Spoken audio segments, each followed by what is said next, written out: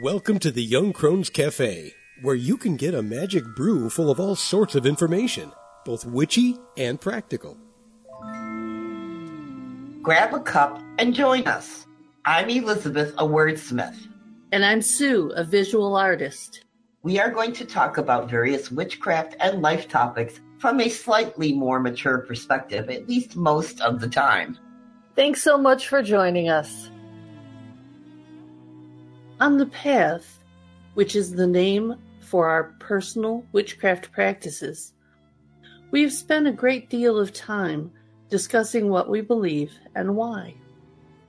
These conversations led to the writing of a book full of information about our tradition. We call these thoughts kernels because they are the start of much bigger ideas. We thought we'd share some of these with you, so today's metaphysical kernel of thought is the old gods. The old gods, or old ones, is the name that those on the path term any of the ancient gods, goddesses, whose energy was increased by human worship or devotion in the long past. We do not choose to work with specific beings as part of a pantheon, but the overall energy created. This available energy relates to characteristics given by or presented to humanity. Ancient gods and goddesses had characteristics and larger-than-life emotions in their stories. For example, there was often a god or goddess of learning. Other gods and goddesses were associated with various natural phenomena that humans did not have scientific explanations for, such as a god of lightning. These energies can be seen as cross-cultural or almost archetypal in nature. We are animists because we do believe in the transcendent divine that is responsible for the continuous creation of the universe. Within the pagan community, there are polytheists who believe and may worship the gods and goddesses of ancient times again. We believe that the reappearance of this energy in the modern world is based on the fact that the ancient energies of worship and belief in them over thousands of years has left its imprint on our world, and that it is possible to tap into this energy for our personal practices.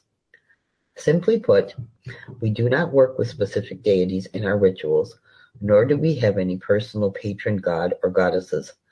A belief in specific god or goddesses or not is up to the individual. We have been talking about the various energies that we work with at different times as part of our practices. A couple of episodes ago, we introduced how we think about these energies in general and kind of an overview of the ones we work with. And we've talked about the physical energies of the universe. And we have talked about genus loci, or spirit of place, in the last couple of episodes. So today we move on to yet another type of energy that we loosely term the old ones or the old gods. Mm-hmm. I know when you and I first started practicing, and we knew each other before we came together to practice together, we have been part of groups who focused on you have to have a pantheon of some sort and go out and find one and connect with it and find, as they say, a patron god or goddess who is supposed to guide you and, you know, be on your side for all of this.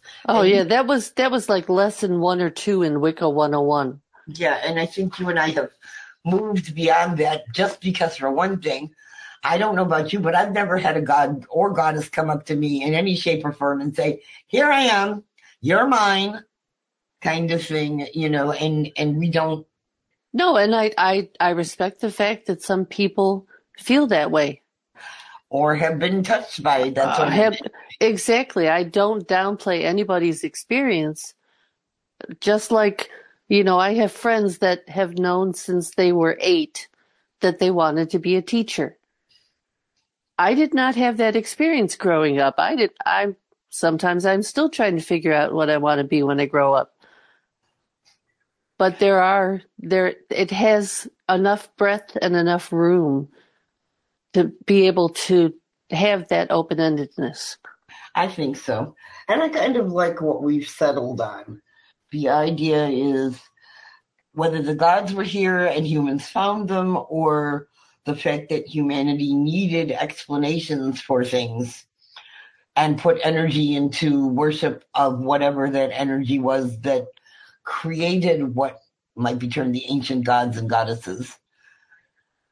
They're here. The energy is here still. Right. And I think it's still here because humanity invested so much energy of worship and belief in the past, and that a lot of the energies are cross-cultural. It may have different names, different cultures throughout the world had, for example, a storm god. And this group called it X, and this group called it Y, and that group over there called it Q. But it was still the same storm energy that was being personified in that particular culture's god or goddess of it. Right, the essence of it. The essence of it. And I think that essence is what has come down to us in the present and is what we tap into when we talk about collectively the old gods. Oh, absolutely. And it makes perfect sense. I first and foremost, I consider myself an energy worker. And the concept that you just described is the coalescing or just multiplicative effect of increasing energy. And the more energy you put into something, the stronger it is. We know that with spell work, with having arguments, the more energy you put in, the bigger it gets, I agree. And I think one of the reasons that energy is still here is there are people who still believe in those gods today and worship them in their own ways. I don't think the gods are... Oh, absolutely. Like the ancient Greeks had their own rituals and things. And let's be honest, we're not living in ancient Greece. Right. So you cannot, regardless of whether you're a Reconstructionist or whatever you want to call it, I don't think you can ever duplicate that experience of worship. But the wanting to worship, I think, is what has kind of I don't want to say reinvigorated, but you know what I mean, sort of reawakened. Yes. That energy's awareness in the modern world in a lot of ways. Well, sometimes called the neo-pagan movement. Yeah, exactly. That we are trying to recover lost lore. But it really isn't a recovery. It's a reinterpretation because we can only look at it through our eyes and our worldview and our experience. I can't make myself into a Hellenistic Greek. From 5,000 years ago. From 5,000 years ago. If you believe in past lives, you might have been one of those people, but it doesn't inform or color day-to-day experience now. No, and I wasn't Cleopatra either, so that's okay. Are you sure? Yeah. How many people have said that there's a reincarnation of Cleopatra that we've heard over the years? It's a nice dream in that sense. Yeah. We were more likely to be somebody who was carrying her care around for her than Cleopatra. Oh, yeah. But the idea behind it, I think, is solid. Oh, absolutely. It's a solid energy argument. Oh, yeah. The energy is real. We've been touched by it. We have said, can you assist us with whatever? And been able to get that assistance and acted appropriately and offered, thanks and incense or, something in return. So in that essence, we worship, but we're not specific about it. No, it doesn't need specificity in that perspective because you are dealing with the whole, the energy, the essence. Exactly. And it has, yes, and they talk about goddess of 10,000 names. It's the energy that you're dealing with. Mm-hmm. I think so. Mm-hmm. And use whatever names feel comfortable to you. Mm-hmm. That's why we're putting it under the title of Old Gods, because it's the largest title I can put on that energy. I think so. It's all encompassing then. Yes. We're not saying that we are working from a specific cultural perspective. We're not working with a specific pantheon as part of our practices. If that's what you're called to do, though, great. And we're not saying that you're wrong. We're not saying not at all. And I think that's one of the things that we stress through all of our discussions is that this is our perspective. And we're sharing it with you in the hopes that maybe you've been kind of feeling the same way and wasn't reading or encountering it somewhere to feel validated in that sense, or violently disagreeing with us. Not you're coming with a gun to my door, saying, you've lost your way kind of thing. But disagreements, if they're handled correctly, because I like the phrase, you can disagree without being disagreeable. Yes. Having different points of view and hearing and being willing to consider them is, I think, one of the best ways to grow spiritually. Oh, absolutely. It allows you to say, yes, I see your point of view. It's not mine, and this is why. And it allows you to solidify in your own head what you believe and why you believe it and why it makes sense to you. Your offering of that acceptance to another point of view reinforces the fact that you also have that freedom to believe what you want to believe. And it reinforces it for both people if they allow it to. Well, hopefully. Yeah. We've had disagreements over the years with some people who just didn't get why I think like we do. And that's okay too. Everybody is kind of where I've learned to live and let live with a lot of people in terms of religion and politics. They're where they're at, and you cannot change anyone's mind. The only person who can do that is them. And that's when you just kind of, you smile and nod and try and change the subject. For the nearest exit when necessary. Yeah, exactly. I don't know. I kind of like the idea, too, that we do believe in transcendent divine. Whatever you choose to call it, the all that is or whatever, that is the creative force behind the universe, too. I am not one of these people who thinks the Big Bang happened without purpose. Well, yeah, to me, for me, that's still ineffable. I know something must have happened because we're here. Exactly. But it is beyond my comprehension at this point. Exactly. I mean, we are physical people and therefore have limits of what we can understand. But we have the thirst to want to understand. Oh, please, yes. And that's where I think, because you and I tend to believe in both immanent and transcendent divine.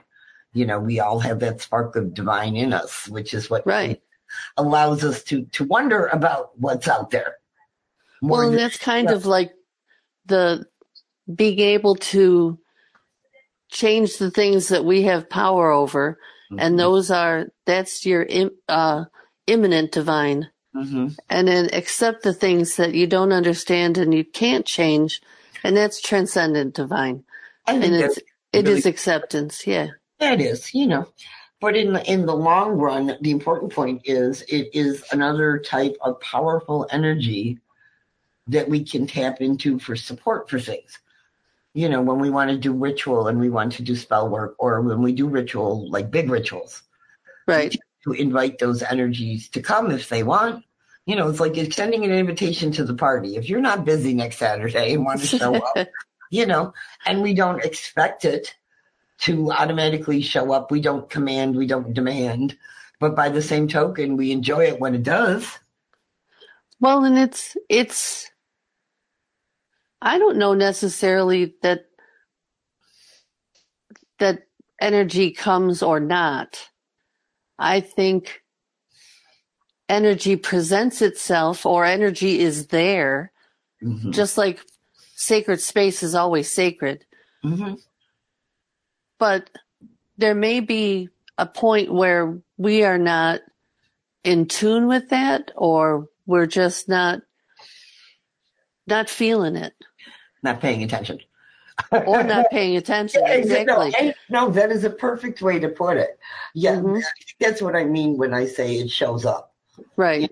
For some reason, at that particular moment, we're in the right space or time or thing we're trying to Mhm. accomplish, and that energy just clicks in. Or Right. that energy is supporting what we're doing. Clicks in. Well, and to be able to make things a little more abstract, I think when you're dealing with the concept of old gods, people so want to anthropomorphize and to, make God in our image. and, Mhm. and it does make it easier sometimes to comprehend and to attribute and to just correlate with something if you can make it more like yourself. And I know I've been in that point about different energies at different times in my life. But I love the fact that when we talk about it, you can subscribe any attribute to that energy. The whole energy itself you can work with, or you can take out and just work with the symbol of an old god. I agree. You're And not limited at all. And I think those symbols are what we talk about when we talk about cross culture. When you read like some of the old myths and legends, the gods are humanized in terms of like the old Greek myths where they're mad at, who was it? Zeus and Hera, their relationship as an old married couple. Yes. Reads like a soap opera. But people, when telling stories and some, parables, it's much easier for you to learn and teach when it's something much closer to your experience. Mm-hmm. And the feelings in these myths tend to be, of the gods anyway, tend to be so much larger than life. Like it's a movie in that sense. When you go to the movies and you have your own relationship and you're sitting there holding hands with your partner and you're eating popcorn or whatever, and there is a dramatic love story on the screen. The one on the screen is like larger than life. The emotions are 10 times higher. There's no like a quiet crying in the corner. It's dramatic ending of doors and, all of that. And that's kind of what I mean by the emotions and the experience of the gods are like a soap opera and seem larger in life in the old stories. I think that because the storytellers, like you said, and the people who are hearing the stories kind of put their collective experience and say of the emotion of love or anger or jealousy or whatever into the story. So you have all these people who have taken all of their jealousy and placed it on a god or goddess to experience in that sense.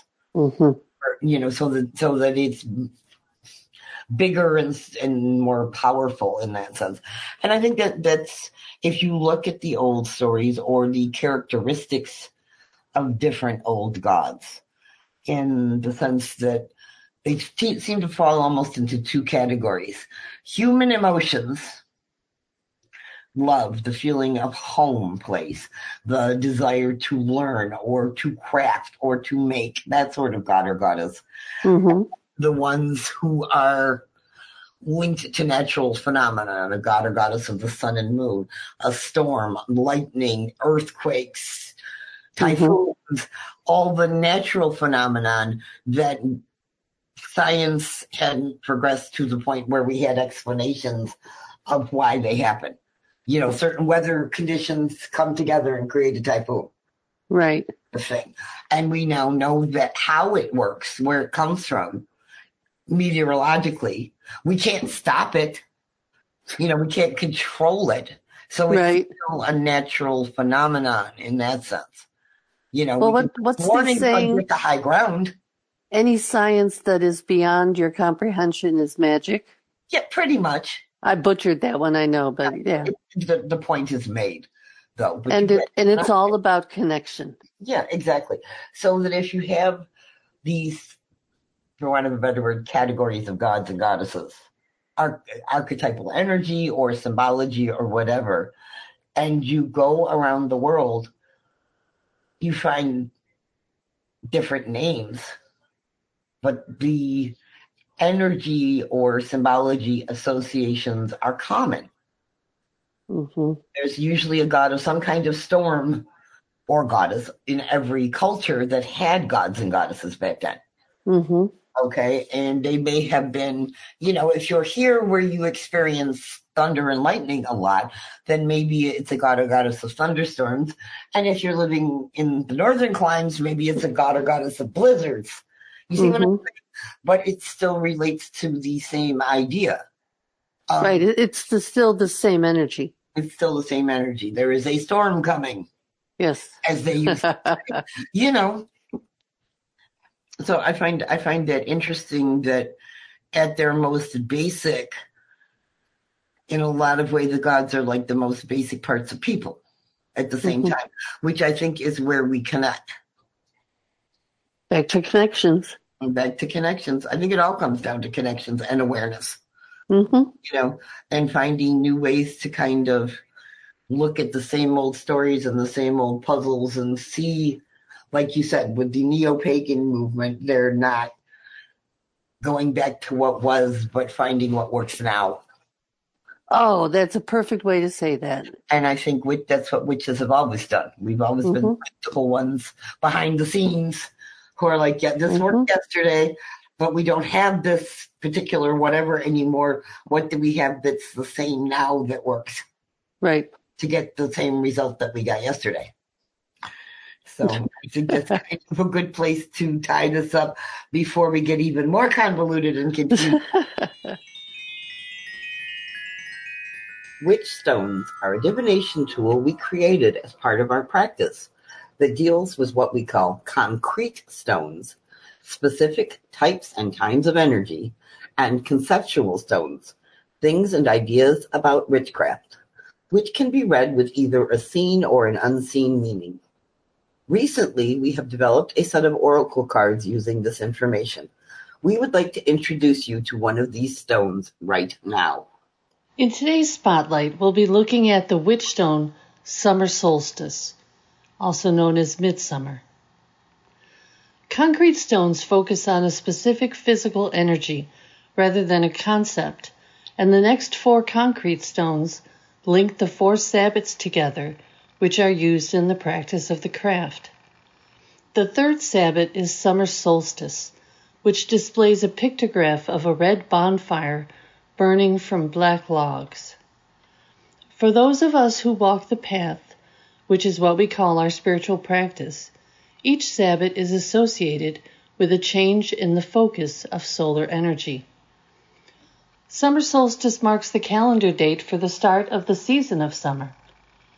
The path considers this day the peak of light energy because it is the longest day of the year, but it also marks the faint beginnings of the return of dark energy while we are in the middle of the light half of the year. Summer solstice magical correspondences include growth and empowerment, abundance and celebration, and a burst of inspiration to bring plans to fruition. The seen energy for the summer solstice stone in a reading is abundant energy, transcendent divine, and burst of energy. Abundant energy may seem like a double-edged sword. While you may feel you are able to accomplish anything, it's also valuable to invest some energy into self-care. Transcendent divine refers to a connection to the external divine of the universe, and you may be feeling it strongly right now. A burst of energy may be available at this time to really push you forward. The unseen energy for the summer solstice stone in a reading is smoldering energy, imminent divine, and stuck in a rut. Smoldering energy may refer to energy that just needs something to fan the flames. Immanent divine is that divine spark within us all, and you may be feeling it strongly within you at this time. Stuck in a rut may tell you that you need to see where you could try something different to change your routine.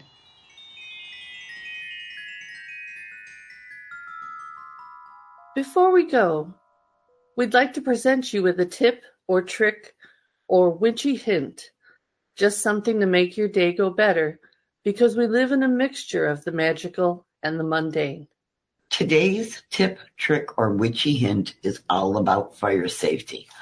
We've been talking about various uses of candles in the last couple of hints, and it seems like a good time to discuss fire safety, which are not hints, but things you really need to do every time you are using fire as part of ritual or spell work. Some of these may sound like basic ideas that, oh my God, I know that. Why are you asking me to remember this stupid easy stuff?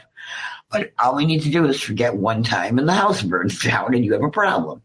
So, number one, never leave anything burning unattended, whether it's a small candle, a charcoal disc for loose incense, or a fire in a pit somewhere. Practical note here. If there's a fire, your homeowner's or renter's insurance won't cover your claim if they can prove you are negligent in any way, and leaving something burning and walking away is just that. Number two, most witches who burn loose incense use those charcoal discs as a source of fire. Make sure you have a fireproof container to place these discs in when you light them.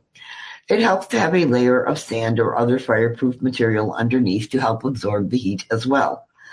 We have a small metal cauldron we use and also place a heat-safe container underneath. Not related to fire safely directly, if you've been burning incense, don't pick up the container until it has had a chance to cool completely. Avoiding burned fingers is always a positive experience. Number three, if you're going to be having ritual outside, always, always, always have a fire extinguisher or source of water within reach if you are burning anything from candles to having a fire. Again, this is Fire Safety 101. All it takes is a good spark with a breeze from a bonfire to set something major on fire, and avoiding this possibility as much as possible with ways to extinguish them handy is vital. Number four, consider the weather before you plan to burn anything that relates to a ritual or spell outside. If you're in an area experiencing a drought, you should reconsider using actual fire outdoors and wait for drought to pass. If you have things you plan to burn as part of a ritual, you can always keep them aside and take care of burning them later on. If it is windy, make sure you place any candles in fireproof jars before you light them. Not only will this give you a better chance of keeping them lit during gusts of wind, it also will eliminate some of the potential disasters that can occur if one tips over. If it's inside the jar, it probably won't ignite the immediate area. Number five, most fire pits you can use, purchased or get from given you as gifts, or you have one at your home already, come with a lid that attempts to contain any loose bits of fire from blowing around the area. Keep the lid on unless you are adding wood or placing items to be burned in the flames. Think ahead about how flammable anything is that you potentially want to burn, because it might be a good plan to stop way back in case it flares up when it ignites, and make sure to clap that lid back on as soon as you feed it to your flames. Number six, if you are practicing with a group of people, regardless of how many of them there are, and want to place candles around an area, make sure they are well out of the way of where people are going to be. Placing them up off the ground if possible so people are more likely to see them is also a good plan. Number seven, considering people as part of a ritual, including yourself, is important. Clothing and hair can catch on fire easily as well.